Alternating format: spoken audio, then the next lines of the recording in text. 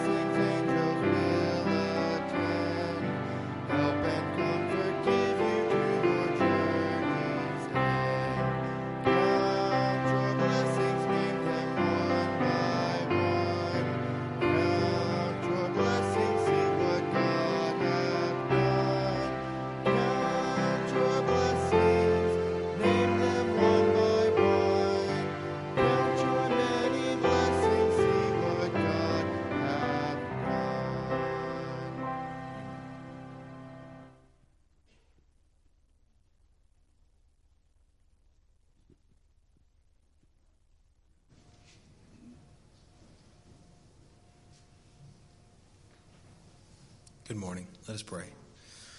Father God, Lord, I thank you, Lord, for your many blessings.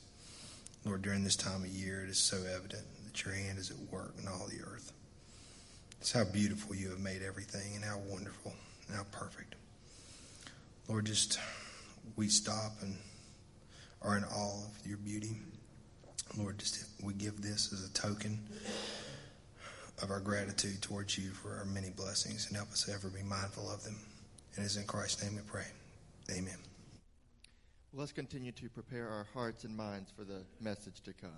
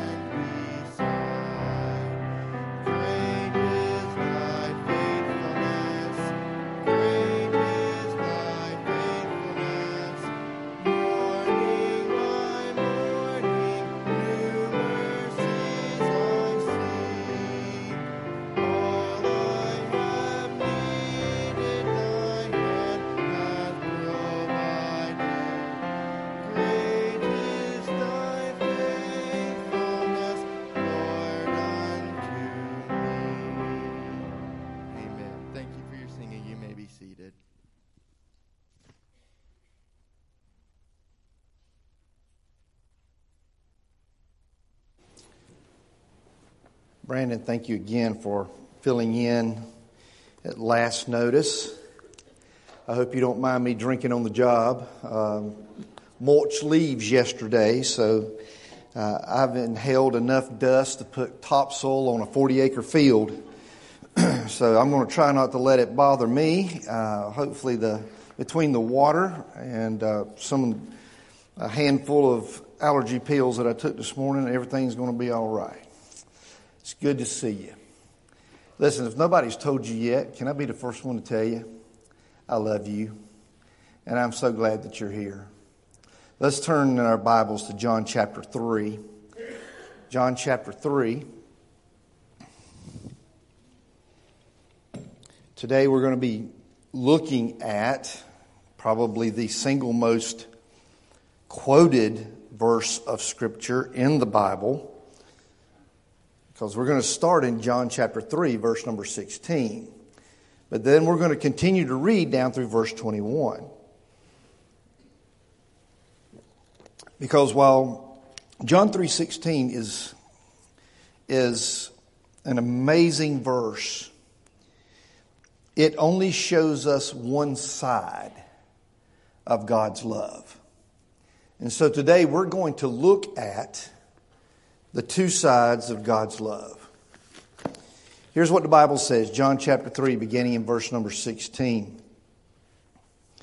For God so loved the world that He gave His only begotten Son, that whoever believes in Him shall not perish but have eternal life. For God did not send the Son into the world to judge the world, but that the world might be saved through Him. He who believes in Him is not judged. He who does not believe has been judged already, because he has not believed in the name of the only begotten Son of God. This is the judgment, that the light has come into the world, and men love the darkness rather than the light, for their deeds were evil. For everyone who does evil hates the light and does not come to the light for fear that his deeds will be exposed. But he who practices the truth comes to the light so that his deeds may be manifested as having been wrought in God. Let's pray together. Our Father and our God, again, we thank You for the privilege that is ours to be in this house of worship. Again, we thank You for Your word that is living and active and true, sharper than any two-edged sword, able to pierce the very soul of man. Lord, we thank You for Your word. We pray now, Lord, that just as You have promised us in the book of Isaiah, that Your word would never return void, that it would always accomplish that task for which You have sent it out. Lord, we pray that it will accomplish its task today. Give us ears to hear what the Spirit has to say to our heart and our life. Give us courage and faith to do so much more than just hear these words, but to embrace them, to inscribe them upon our heart, soul, and mind, that we may walk before You pleasingly, knowing, Lord, that You are worthy of our very best. Guide us now as we study Your word, is our prayer in the holy name of Jesus. Amen. One of Satan's greatest weapons is to take a little small nugget of truth and wrap it in a really big lie. But a half-truth is still a lie. But that's the shadowy area. That's the gray area where Satan likes to operate. That little nugget of truth wrapped in that big lie, so that when you hear it, you hear the truth, but you also hear the lie.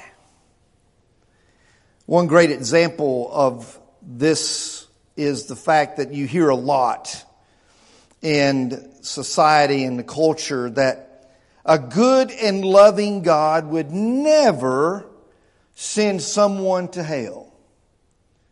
If God is good and God is loving, like the Bible says that He is, He would never send someone to hell. Now, the nugget of truth there is that God does not send anyone to hell. The truth is, those that go there, they go of their own choice. But the lie is that implication that God ignores the rebellious and sinful heart of man. That because God loves us, that somehow negates our responsibility to repent and receive Him as Savior. That somehow that does away with, because He loves us, that does away with the fact that He will judge those who do not repent. There's two sides to God's love. Now, I've got a dollar bill in my hand, And if I were to describe this $1 bill to you, I may say something like, well, now it has the official seal of the United States government on it. It has a picture of George Washington on it. It has the seal of the Federal Reserve on it. It has serial numbers on it that are unique to this $1 bill because I didn't print it. The government did. So it's a unique serial number that identifies that $1 bill. It even has on the front of it the year that it was printed. But the question is, have I fully described this $1 bill to you? And the answer is no, because there is a second side. You see, this other side has also the seal of the government, but it even has in there, "In God We Trust," inscribed on it. It has a pyramid with the all-seeing eye drawn at the top of it, and it has totally different features than the front side of the dollar bill. There's two sides to it. Now, let me tell you this. If you've got a $1 bill that's only one-sided, you can't spend it. Try it. Go to the store with a dollar bill that's only printed on one side and try to pass it off as currency, and they're going to reject it immediately. You know why? Because it takes both sides to make it worth $1. And so that's what we're looking at today, because to describe the love of God, we have to describe both sides of that great love. So here's side number one. Let's look at side number one. Side number one is God's great love that offers us redemption. John 3:16, such an amazing verse of Scripture spoken by Jesus Himself as He is teaching, and He's leaving for us this testimony of His purpose, His mission, and what it's all about, and why the gospel is so important. And it demonstrates in that one verse God's love for mankind. For God so loved the world that whoever believes in Him, right?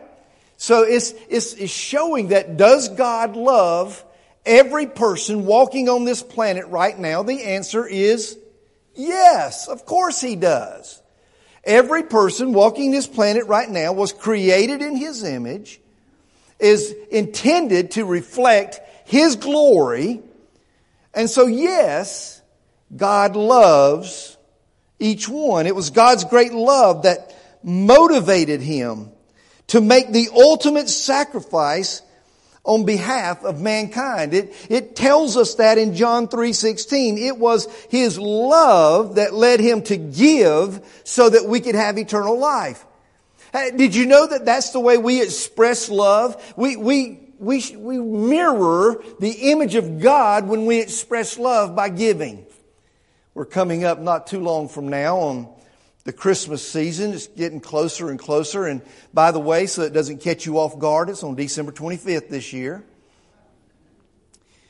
But we get together with our family members and our friends, and we express our love to them by giving them a gift. Listen, maybe they can't use the gift. Maybe it's the wrong size, wrong color, whatever it may be. But it's the act of giving the gift that expresses your love. And the Bible says that God so loved that He gave. Here's what we need to understand. There was absolutely nothing about any of us that could ever merit God making such a grand gesture of His love toward us. It doesn't matter how good you are. It doesn't matter how moral you are. It doesn't matter the fact that you may be a person of upstanding character and respected in the community, liked and loved by those who know you. It doesn't matter. When you come before a holy God, you are broken and you are sinful. As I am broken and I am sinful, none of us had anything to offer God that would merit such a grand gesture of love. So the fact that He loves us and demonstrated that love to us shows us just how majestic and pure His love really is. Paul puts it this way in Romans chapter 5 verse number 8, but God demonstrates His own love toward us, and that while we were still sinners, Christ died for us. While we were yet sinners, Christ died for us. Listen, everything about salvation is wrought about by the love of God. It is the love of God that brings to us the Holy Spirit of God, that gives us the faith to believe in God, so that when we put that faith in God, He redeems us by His grace and gives us salvation. That great love does all the work, does all the heavy lifting, does all of the logistical things that have to take place. That great love is what God gives to us that enables us to even come to Him in the first place. That great love of God. And just as God's great love motivated Him to offer mankind redemption, that same great love now dwells in every single believer. And that should motivate us to share the good news of God's redemption. We should love because He first loved us. We're able now, as individuals who have experienced the grace and the mercy of God's great love, now you and I are able to go into the world where others are hurting and searching and walking in darkness, and we're able to tell them about the great love that God gave us that's available also to them. It is God's love that should motivate us, compel us, push us toward the lost world that we live in. 2 Corinthians chapter 5, verse 14. For the love of Christ compels us, controls us, having concluded this, that one died for all, therefore all died. And He died for all, so that those who live would no longer live for themselves, but for Him who died and rose on their behalf. Did you hear what Paul says? Paul says, I know who I am. I know where I've been. I know what I've done. I know the blasphemies that have come from my lips. I know the deeds that have been carried out by these hands. I understand the hatred that has passed through this mind. I understand all of that. And can I tell you something? God demonstrated His love toward me so that I could become a believer. And now that love is in me, and it is compelling me, pushing me, motivating me, controlling me to go tell someone else. And if we don't do that, then we are disobeying the very law of love that dwells inside of us. Because God has given you not only His love to bring you to that point of repentance and redemption, but He's given you that love to help others come to that point of repentance and redemption. His extension of grace and mercy is motivated by His love. So yes, God is love. That's what the Bible says plainly. Yes, God loves us in spite of our sinfulness. And yes, He freely offers redemption and forgiveness to all who will come to Him in repentance. But that is only one side of God's love. If we stop right there, we've kind of embraced this cultural phenomenon of universalism, that God loves all people and all people are going to heaven, and all religions lead to the same God, and don't matter what you worship, when you worship, or if you worship, you're going to go to heaven anyway. So your job is just to while you're here right now, is to eat, drink, and be merry, and just be kind to everybody around you. That's the universalism that's embracing our culture right now. And folks, I'm here to tell you, if they're basing it on one side of God's love. It's based on that one side of God's love. Well, God loves everybody. Is that right or wrong? That's right. He loves everyone. Now, that's more than I can say for myself. It's probably more than you can say for yourself. There's probably some people that you have to like, but you really can't find it in your heart to love them. You know who I'm talking about. That face just popped in your mind right now. In fact, you may have even whispered their name off of your lips when I said that. You have to make yourself like them, but you can't find the way to make yourself love them. Can I tell you something? No matter how bad a person is, no matter where they've been, what they've done, what their background may be, it doesn't matter whether they were the best or the worst, whether the richest or the poorest. It doesn't matter what their station in life is. God loves that person. Yes, God is love.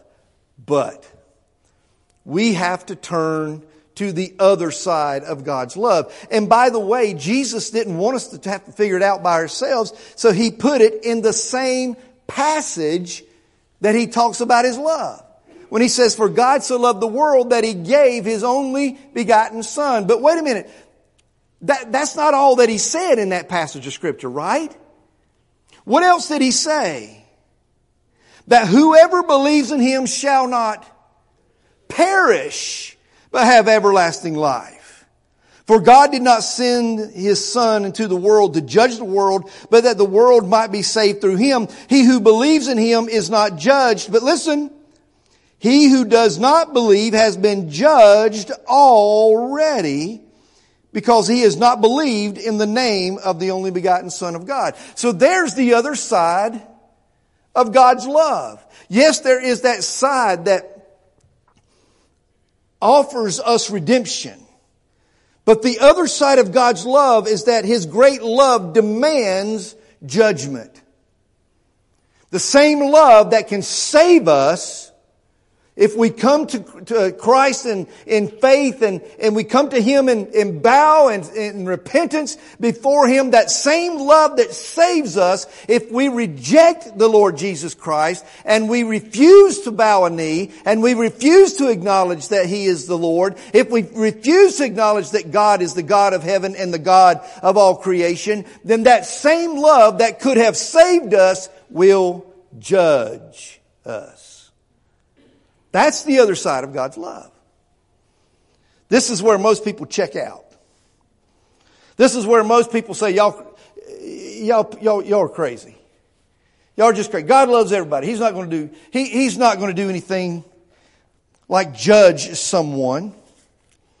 See, we're okay with God loving us and offering us something. But what we're not okay with is when God's love demands something from us. That's when we're not okay. As long as He loves me and He'll put up with my shenanigans, as long as He's okay with me and He'll love me and just let me be me, I'm okay with that. But the minute He demands something from me, that same love that offers me salvation, the minute I have a problem that He's demanding something from me, I don't want that love anymore. We don't see that as love. Now listen, most of us who have been parents and we've had small children, we understand that principle, believe it or not. Because when we see our child going to do something or about to do something that can harm them significantly, maybe even cause death, we immediately warn them of it, don't we? Don't touch that. Don't play in the road. You know what I'm talking about. Don't run with scissors. Whatever it may be, we warn them about it. But what happens when we warn them and they do it? I tell you what should happen. I know it don't happen everywhere, but I'll tell you what should happen. There should be some form of punishment that reinforces the fact that that behavior was unacceptable and that there has been a warning given that makes for an acceptable action. Now, I want to tell you something. This backside right here, I don't have much back here anymore. And that's because my daddy whooped it off of me. I grew up a preacher's grandson. And so I sat in the pews and I'd get a little rowdy and get a little noisy and all that good stuff. My dad didn't think twice about putting me over his shoulder and hauling me right out through the front doors of the church. And I knew what was going to happen when he did. And 9 times out of 10, when he had me on his shoulder going out the door, I was screaming and yelling. No! No! Y'all pray for me! No! But that's how you learn what's the right behavior. I grew up when the woodsheds were already gone, but I knew what a hickory switch was. You see, great love offers a great reward, but demands a great judgment at the same time. That word perish in verse 16 and judged already in verse 18 calls us to stop for a second and say, wait a minute, I thought God loved us and offered us redemption. I thought that great love was all about Jesus coming and all about Jesus dying and all about Jesus resurrecting and all about Jesus coming again. I thought that was what the great love was about, and it is. But while His great love is a display of His grace and His mercy, it is the holy love of God based on that truth that tells us God must punish sin and rebellion. God doesn't seek to use His love as a means of justifying our sin. He doesn't just say, it's okay. I know you didn't mean to. I know you couldn't help it. I know you weren't trying to. I know this was an accident. He doesn't just, He will never gloss over our disobedience. He will never gloss over our sin. He'll never gloss over our rebellion. He's never going to let you just get by with it. Because the great love that redeems us demands that the great love judge us. And it is that great love where which we see this judgment. God doesn't seek to justify our sin through His love. He is holy, He is righteous, He is pure, He is good, but He is a just God. He is a just God. He is a holy God. And sin must be punished. Sin must be dealt with. That's why we have the cross. God knew that sin had to be dealt with. Sin had to be addressed. There must be some way that broken, sinful, rebellious people like you and I could find a way to salvation. And there was no way you and I could do it by ourselves, so God did it for us. So it was that great love that held Jesus to the cross. But it's also that great love that will happen and be exercised on the day when some will stand before Him and hear, "Depart from me, you that work iniquity. I never knew you." It's that same great love. Because that love is not just a good love and the warm fuzzy love, but it is a holy, righteous, just love that demands that punishment. So while His love motivates us, or motivates Him to offer redemption, it also demands that He judge those who reject His redemption. So the truth is, God does not send people to hell. He does not. Jesus died for every last person who had ever lived, who's alive now and ever will live. That cross was for them and for you and for me. But those that are condemned to hell are there because they refused to respond to that great love that brought them redemption and offered them a means of salvation. They reject that love. So the sad thing is, but the reality is that every person who will spend eternity in that lake of fire that's talked about in Revelation chapter 20, every person who will be there, including Satan, will be there by choice. They chose to reject the great love that offered them redemption. So now that same great love judges them to punishment. Satan has sold that lie. Man, has he sold that lie. God's love. God is love. God is love. God is love. God is love. God is love. Surely He would never exercise judgment on someone He loves. Surely He would never. But He does. Because that judgment is reserved for those who reject His love. There's one other thing I want to point out in these verses that we read. Notice when that judgment takes place. Can you see where that judgment takes place? He who believes in Him, verse 18, is not judged. Okay, here's the next one. Ready? He who does not believe has been judged already. See, for some reason, we've been sold that lie and we've taken it and we ran with it, hook, line, and sinker. That we're going to stand in front of God one day and He's going to hem-haw around and go, let me think about this one. Well, you did a couple of good things over here and you did a couple of good things over there and you helped some people over here and, you gave some money to some charitable organizations over there. What am I going to do with you? What am I going to do with you? That's not what happens. That's not the way it works. Can I tell you how it works? The day you were born, you were already judged. In sin, my mother conceived me.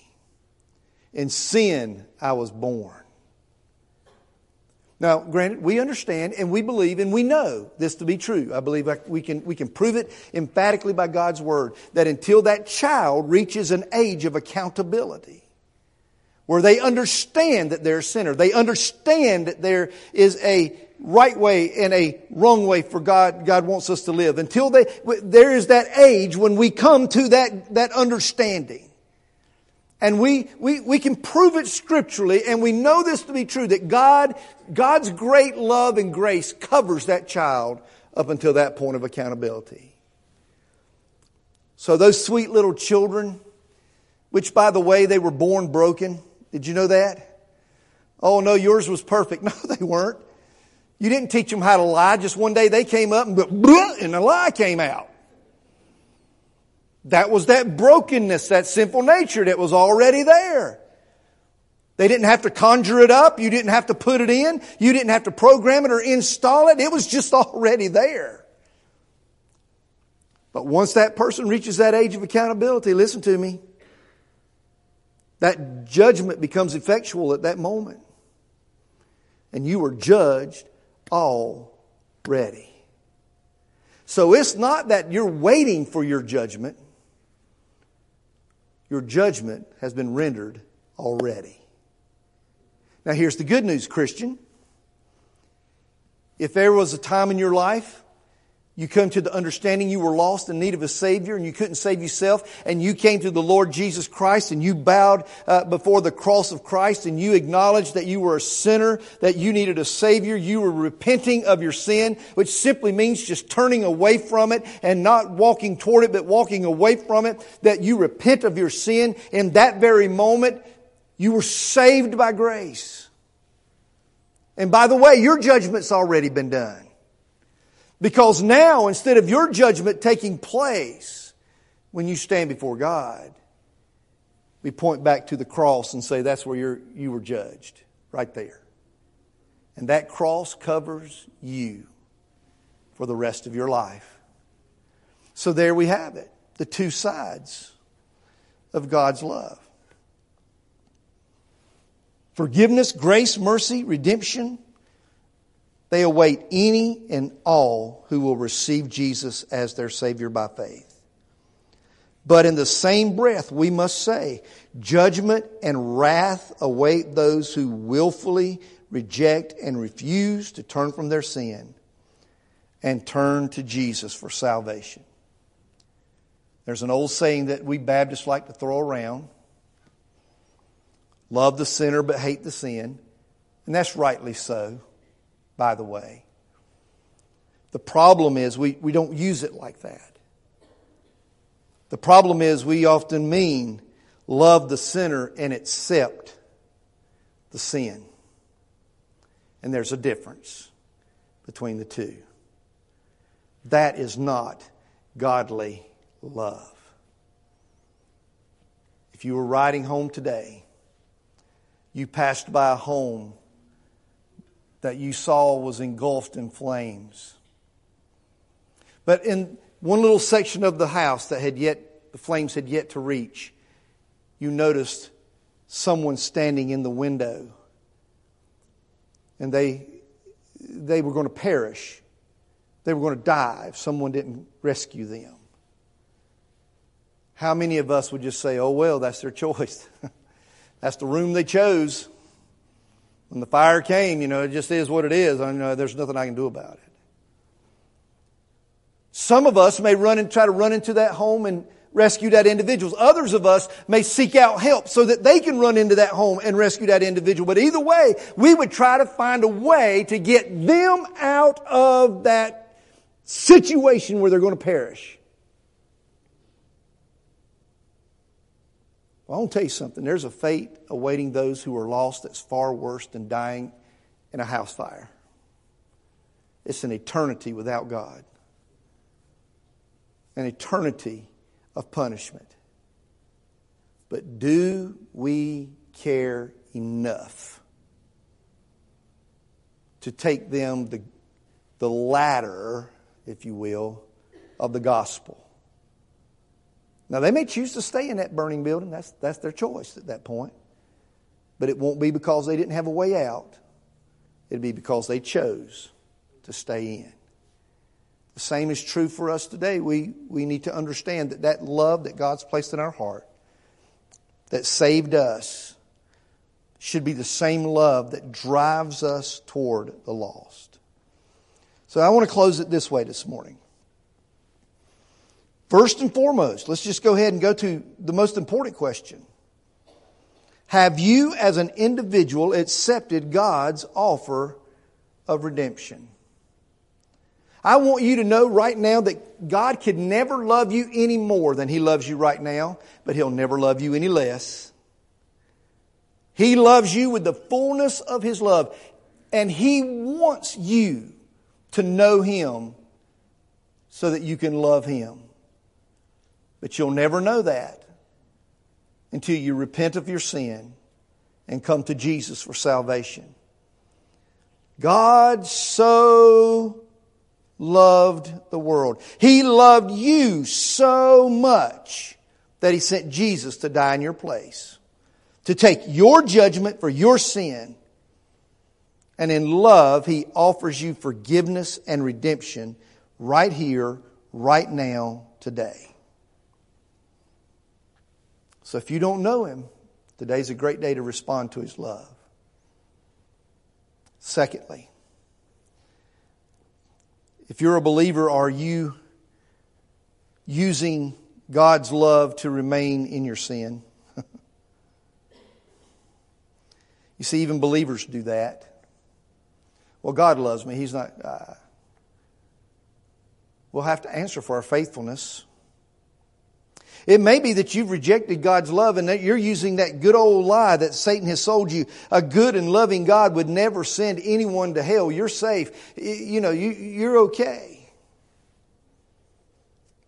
Well, that same love that God's holding out to us today for salvation is the same love that will execute our judgment if we refuse and reject His offer. Whoever believes in Him shall not perish but have eternal life. But on the other side, he who does not believe has been judged already because he's not believed in the name of the only begotten Son of God. So you and I get to have a choice. Which side of God's love do we want to rule and reign over us? Do I want the love that redeems me? Or am I going to live my own life and do my own thing, call my own shots, be my own little G God, and one day let that same love condemn me? Two sides to God's love. Which side are you on? Are you on the side of redemption or the side of judgment? Two sides. That's our choice. In just a moment, we're going to stand together. We're going to sing together. This altar is always open. If you want to come and kneel and pray, I'm down front. I'll be glad to pray with you, pray for you, whatever you may need from me. I'll be right down front where I can greet you if you come. You can pray right there in the pew where you are. You can pray in the car on the way home. But this is your opportunity to ask God, God, show me, which side of this am I on? Am I on the redemption side of it because I've received your love, or am I on the judgment side because I've rejected it? Lord, show me. If you're on the redeeming side, go tell somebody. They need to hear it. If you're on the judgment side, today's your day of salvation. Let's pray. Father, we thank you for your great love. A love that offers us salvation. A love that offers us redemption. A love that offers us forgiveness. A love that offers us a home in heaven. A love that offers us the beauty and the majesty of your grace and your mercy. Thank you for that love that offers redemption. But Lord, help us to be mindful that that same love looms large as the instrument of judgment over all those who refuse and reject you. Lord, we thank you that you loved us so much that you didn't want a single person on this planet to ever have their sins not atoned for. So you provided Jesus to do just that. And now you offer it freely to all who will come. But Lord, you've already told us, you've given us your word, you've spelled it out so clearly and so plainly that we can't misunderstand it, we can't misuse it. It's there that those who refuse to come to you, those who refuse your salvation, refuse to repent, refuse to surrender, Lord, that same great love will one day utter the words, "Depart from me. You are a worker of iniquity, and I never knew you." Lord, I pray that if there's one in this room right now, they've bought the lie that God is good and God is love and He would never send anyone to judgment, never send anyone to hell. How I pray, Lord, that even in these moments that we've spent together, that through the power of God the Holy Spirit, you've pulled those blinders off of their eyes. That through the power of God the Holy Spirit, you've invaded that heart and that mind, and you've revealed truth to them that they can no longer ignore. And that, Lord, today will be their day when they come to the cross of Christ with repentance in their heart and by faith receive Jesus as their Lord and Savior, accepting His death as theirs, accepting His punishment as theirs, but also accepting His life as theirs. Lord, today use that love to motivate every born-again believer in this room. Use it to push us, compel us, control us into the world of darkness around us, so that we can share the good news, the gospel, that love has come, that grace is available, that mercy is awaiting for all those who will turn to Jesus. Let that love compel us, Lord. In these next few moments, Lord, do in our hearts what only you can do, is our prayer in Jesus' name. Amen. Let's stand together as we prepare to sing.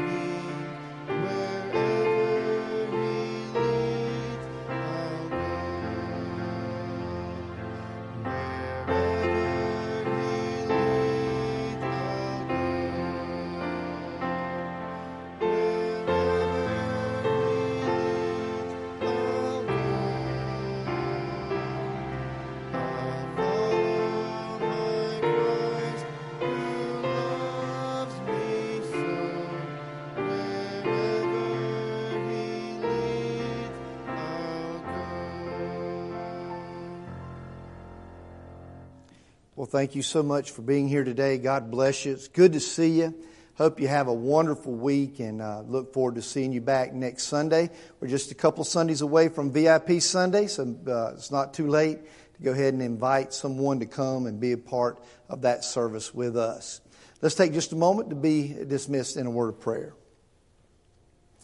Our Father and our God, we thank you for your great love. A love we could never earn, a love we could never deserve. A love that is so great that it would nail your own Son, God the Son, to a cross on our behalf. Lord, help us to walk, live, and breathe in the love of God, that we may share that love with others who are yet to know it, that they too may come to know the God that created them and loved them so much. Dismiss us, we pray, with your great love. Keep each one safe as they travel. And we pray, Lord, that you'll bring us back at the next appointed hour. In Jesus' name I pray. Amen.